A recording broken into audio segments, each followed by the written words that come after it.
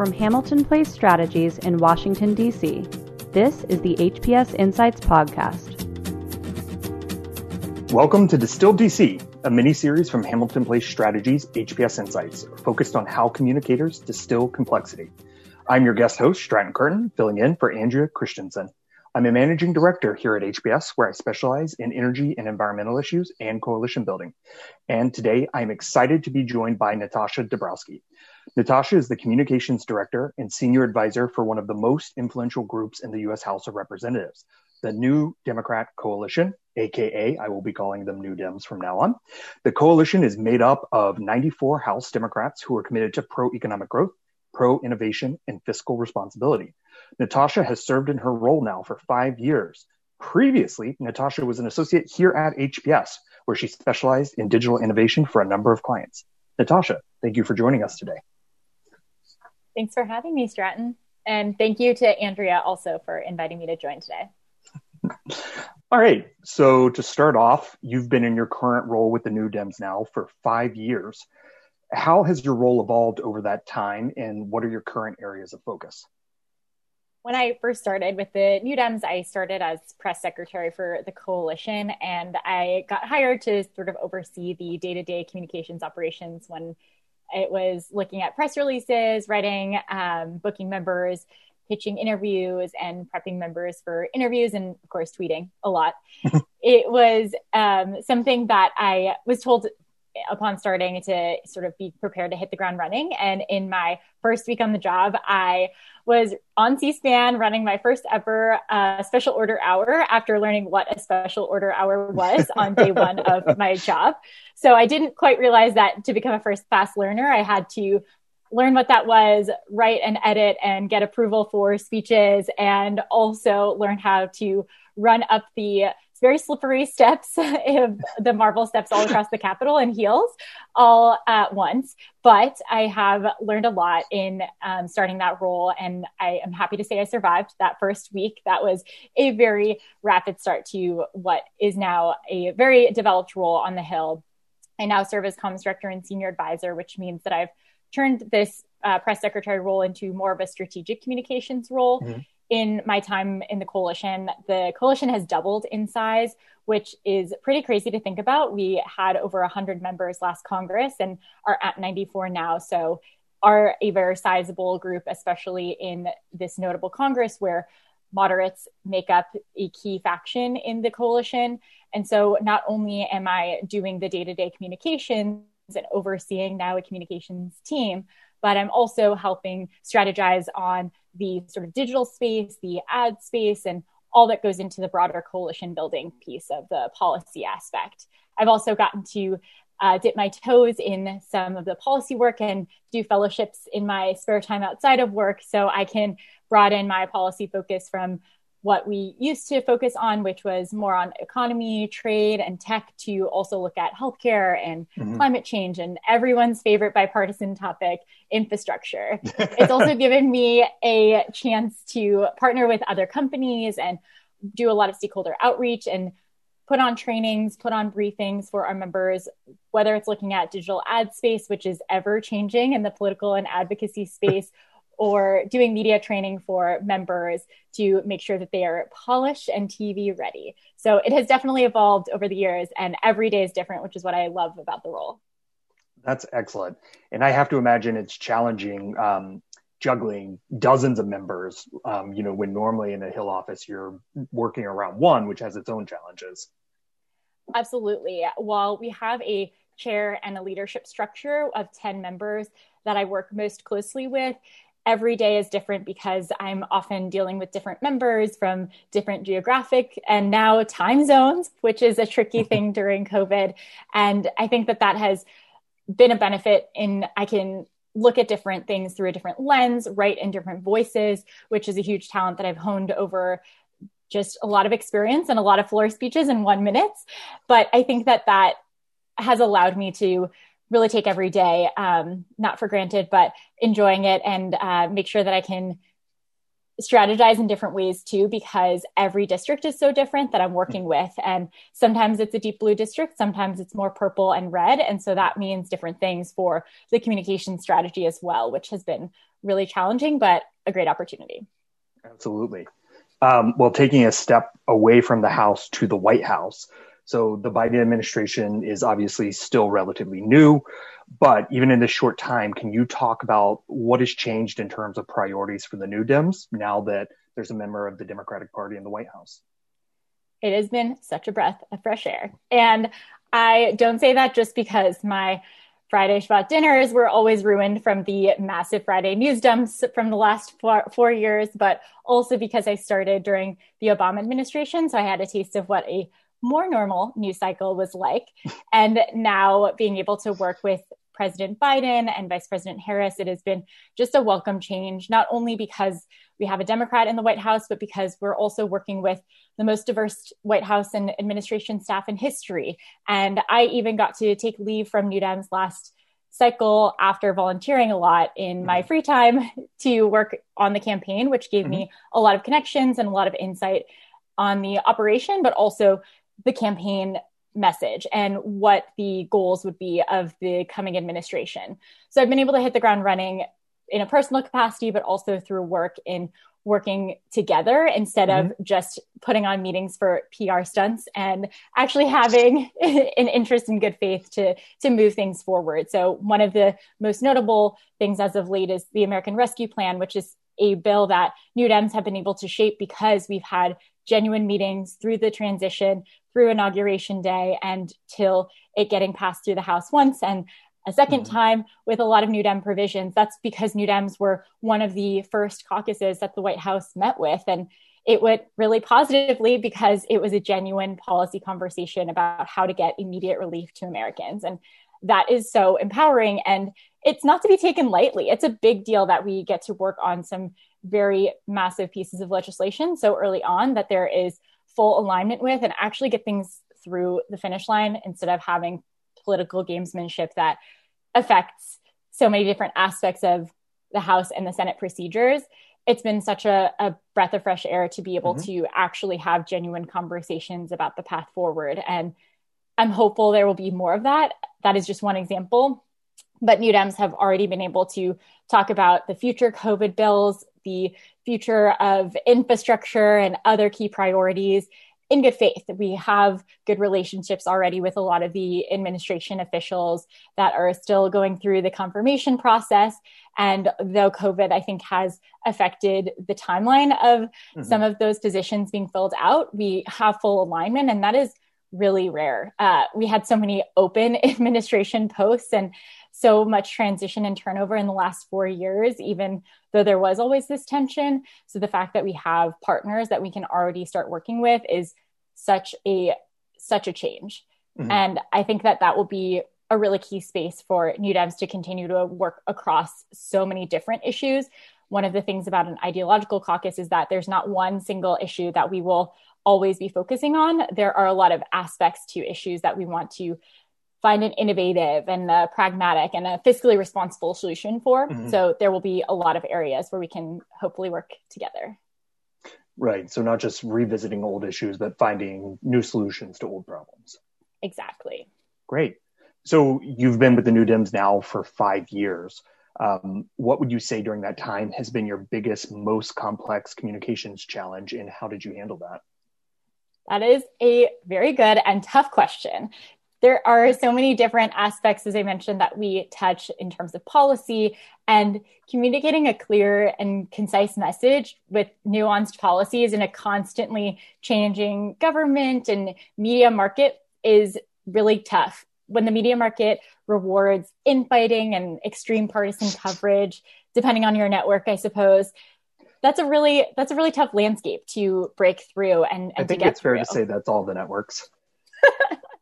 Probably, being at home, I have less TVs to be watching all of the time, to see all the stations every day. So I think that it's been probably good for my mental health. But even still, the rise of social media and digital and video contents to all of the main networks platforms has also disseminated how people can consume news. And the rise of social media platforms trying to be in the news space, I think, has affected how younger audiences get political news and governmental news, and how we reach constituents. That in the New Dem space, our constituents some of them are watching Fox News all the time. Some of them are only reading BuzzFeed and taking BuzzFeed quizzes. So how do we reach both of those people with the same message and with the same policy goals that we have? It's going to be slightly different for all of those spaces. For example, last Congress, when we were releasing our climate priorities, I think this is one space where, like many different topics, there was just an either or.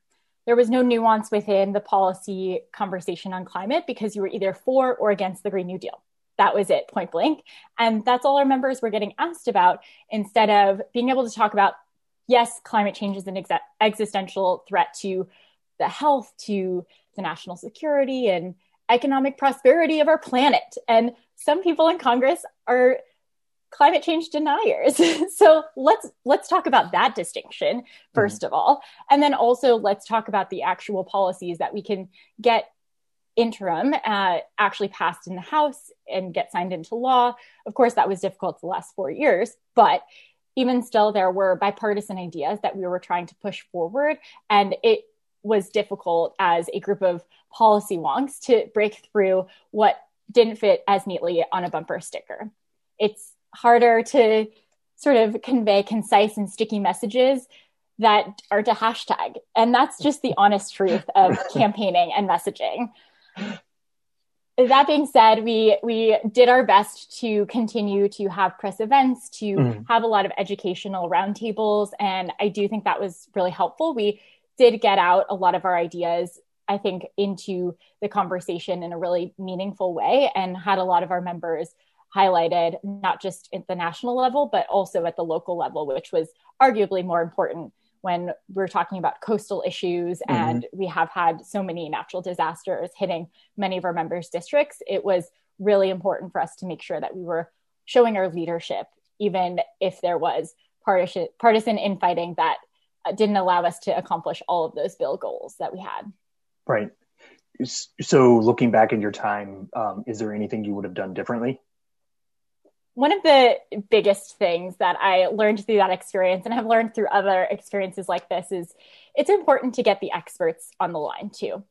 We promote our members' ideas and promote our members in the press, but it's also important for us to take a more holistic approach.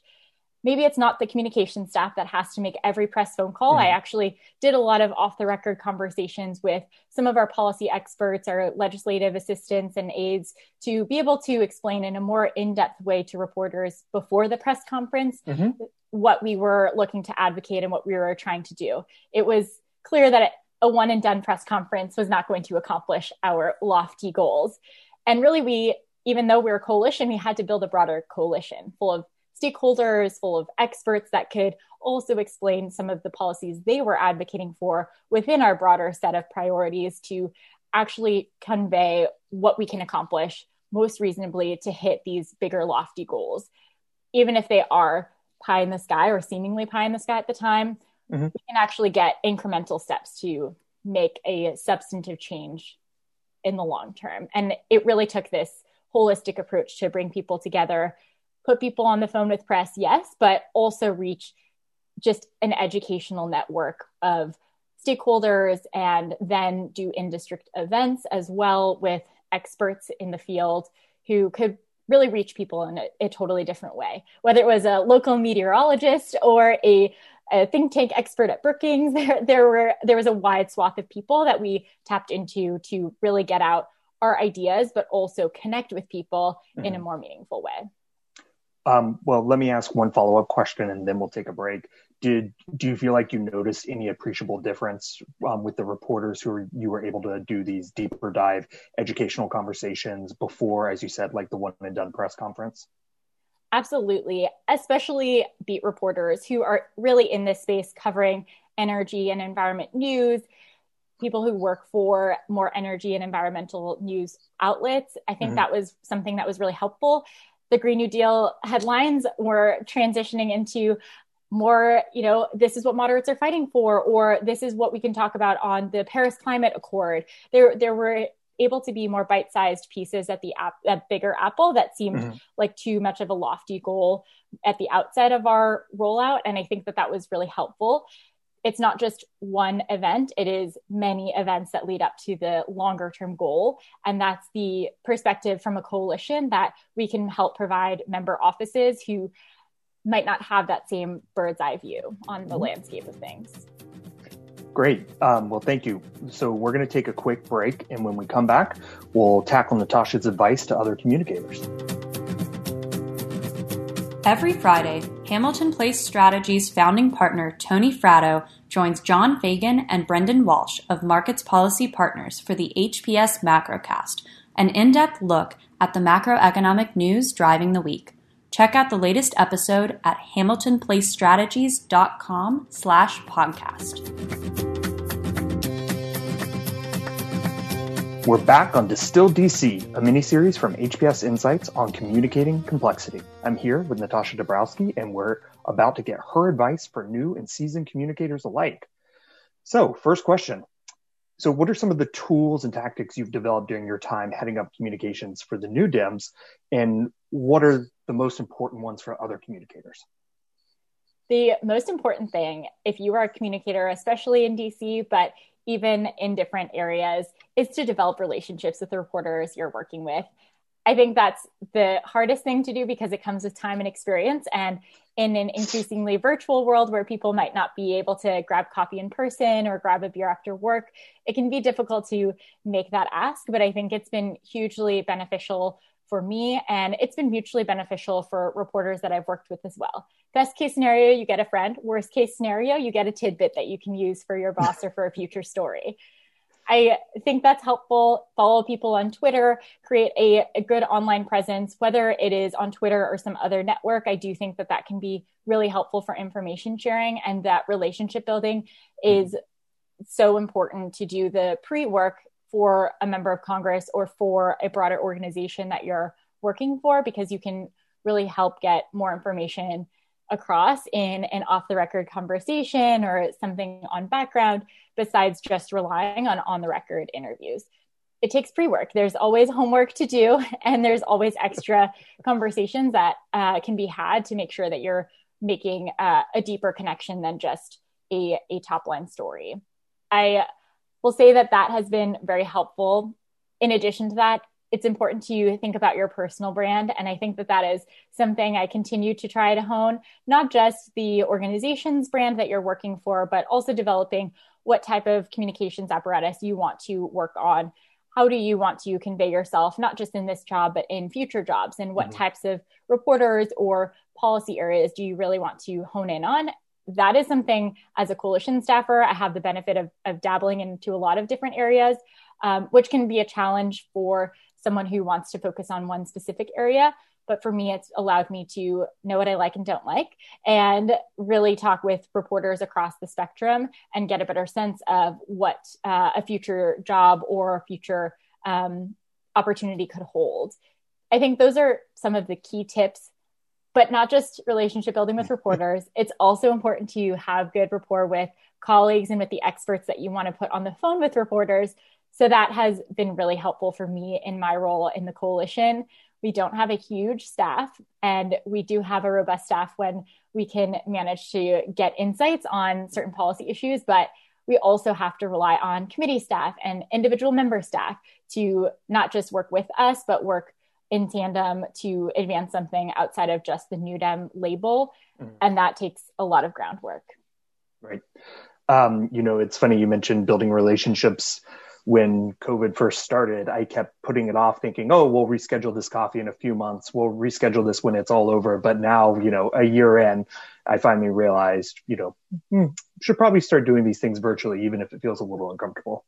Yes, it is super uncomfortable at first, but you have to get over that to make the ask and just follow through. Even if it's a phone call and not a video call, I think that that's still beneficial and helpful. And I've also gotten some fun baking recipes out of it too, which has helped me bide the time. We have an internal company chat that's exclusively baking recipes during COVID. That's a brilliant idea. So what's one piece of advice? And I know you touched on the relationship building, but is there a piece of advice that somebody gave you in your career that you think has been invaluable and you would pass on to somebody else? Yes. Don't just plan for your current job, plan for your job, not even right after, but 2 jobs away, when you're looking at the broader landscape of your career. I think that was hugely beneficial when I was weighing my path to the Hill and then weighing my path after whatever comes from New Dem time. And I think that that's going to be really important for people to keep in mind when they're setting themselves up for hopefully success in policy, politics, or communications and any of those aspects. And this second piece of advice goes hand in hand. Be nice to people, because you never know where they'll end up, or whether they will be on your team or your boss or at the think tank or the next lobbyist that you have to work with. There is a lot of transition in DC, and especially on the Hill and with an incoming administration. So I think that that is also really important. And to job seekers, if you're looking to get into this field, I would say spend more time on coffees than cover letters. No one likes reading cover letters. No one likes writing cover letters. It's an important and necessary part of the job, but it does not replace time that you can spend on coffees, getting a better sense of what these different types of jobs are, what the day-to-day looks like pre and during and post COVID. Those are all things that you need to consider when making your own next step. And I think that that can really be valuable in giving you insight and also advocates to help get you across the finish line and to and through an interview process. Well, that is a perfect segue to the next question. Have you had any mentors during your time in the New Dem caucus, and how did you approach them to build that relationship and seek out advice? Well, being asked that by a mentor is quite the loaded question.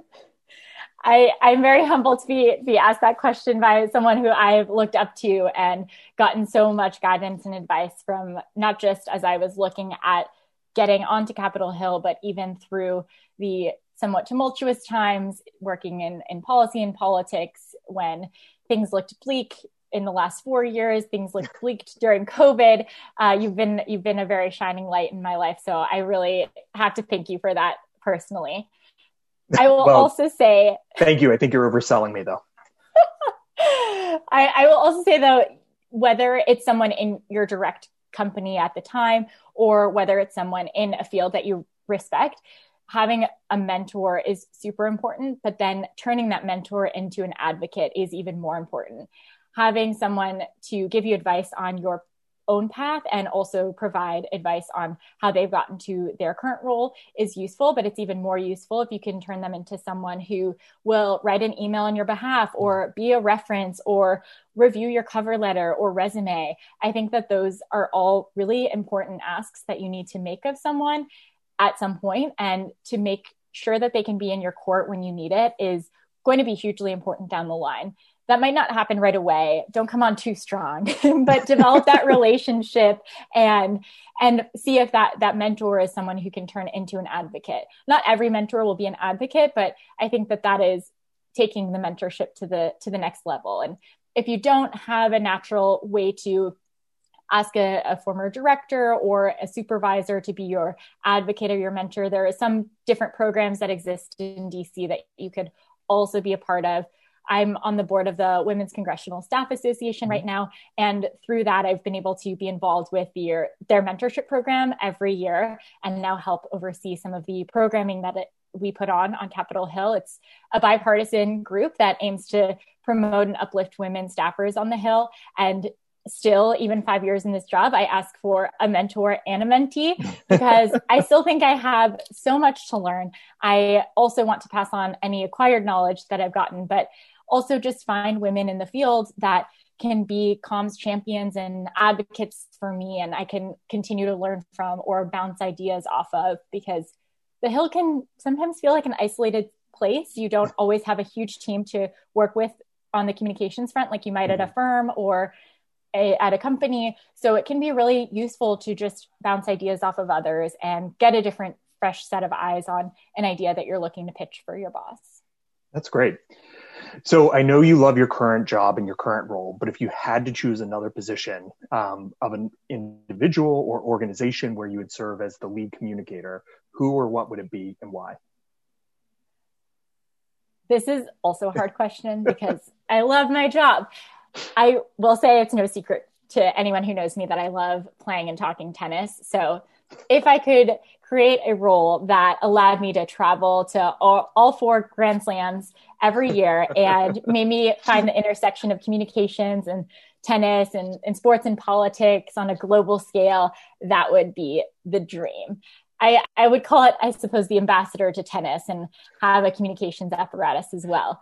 Because, I'm interested in all these different aspects and would love to marry one of my hobbies with my job. But yeah. Well, I mean, if a college football coach can be a senator, why not a tennis star? Yes, I wish that I could say my dreams of being a professional tennis player is still alive, but I will happily continue coaching and playing in DC. Shameless plug for any Capitol Hill current or former staffers or any current or former administration officials who want to join the Capitol Hill Tennis Club. Happy to be in touch. We're a great group. And that being said, if there was while I wait for that dream job, I would love to continue a communications role in this space, whether it is working for a government agency or being able to work in an economic and trade space, advocating for policies, but also communicating policies and developing a strategic message plan. That would also be great. Great. I think one last quick question, or maybe one or two more quick questions. What are your must reads? What or who are your must reads every day? That is a great question. And it depends on the day and how much time I have. When I used to have a commute, it was actually easier because then I had a longer time span to catch up on the daily news and read the morning newsletters.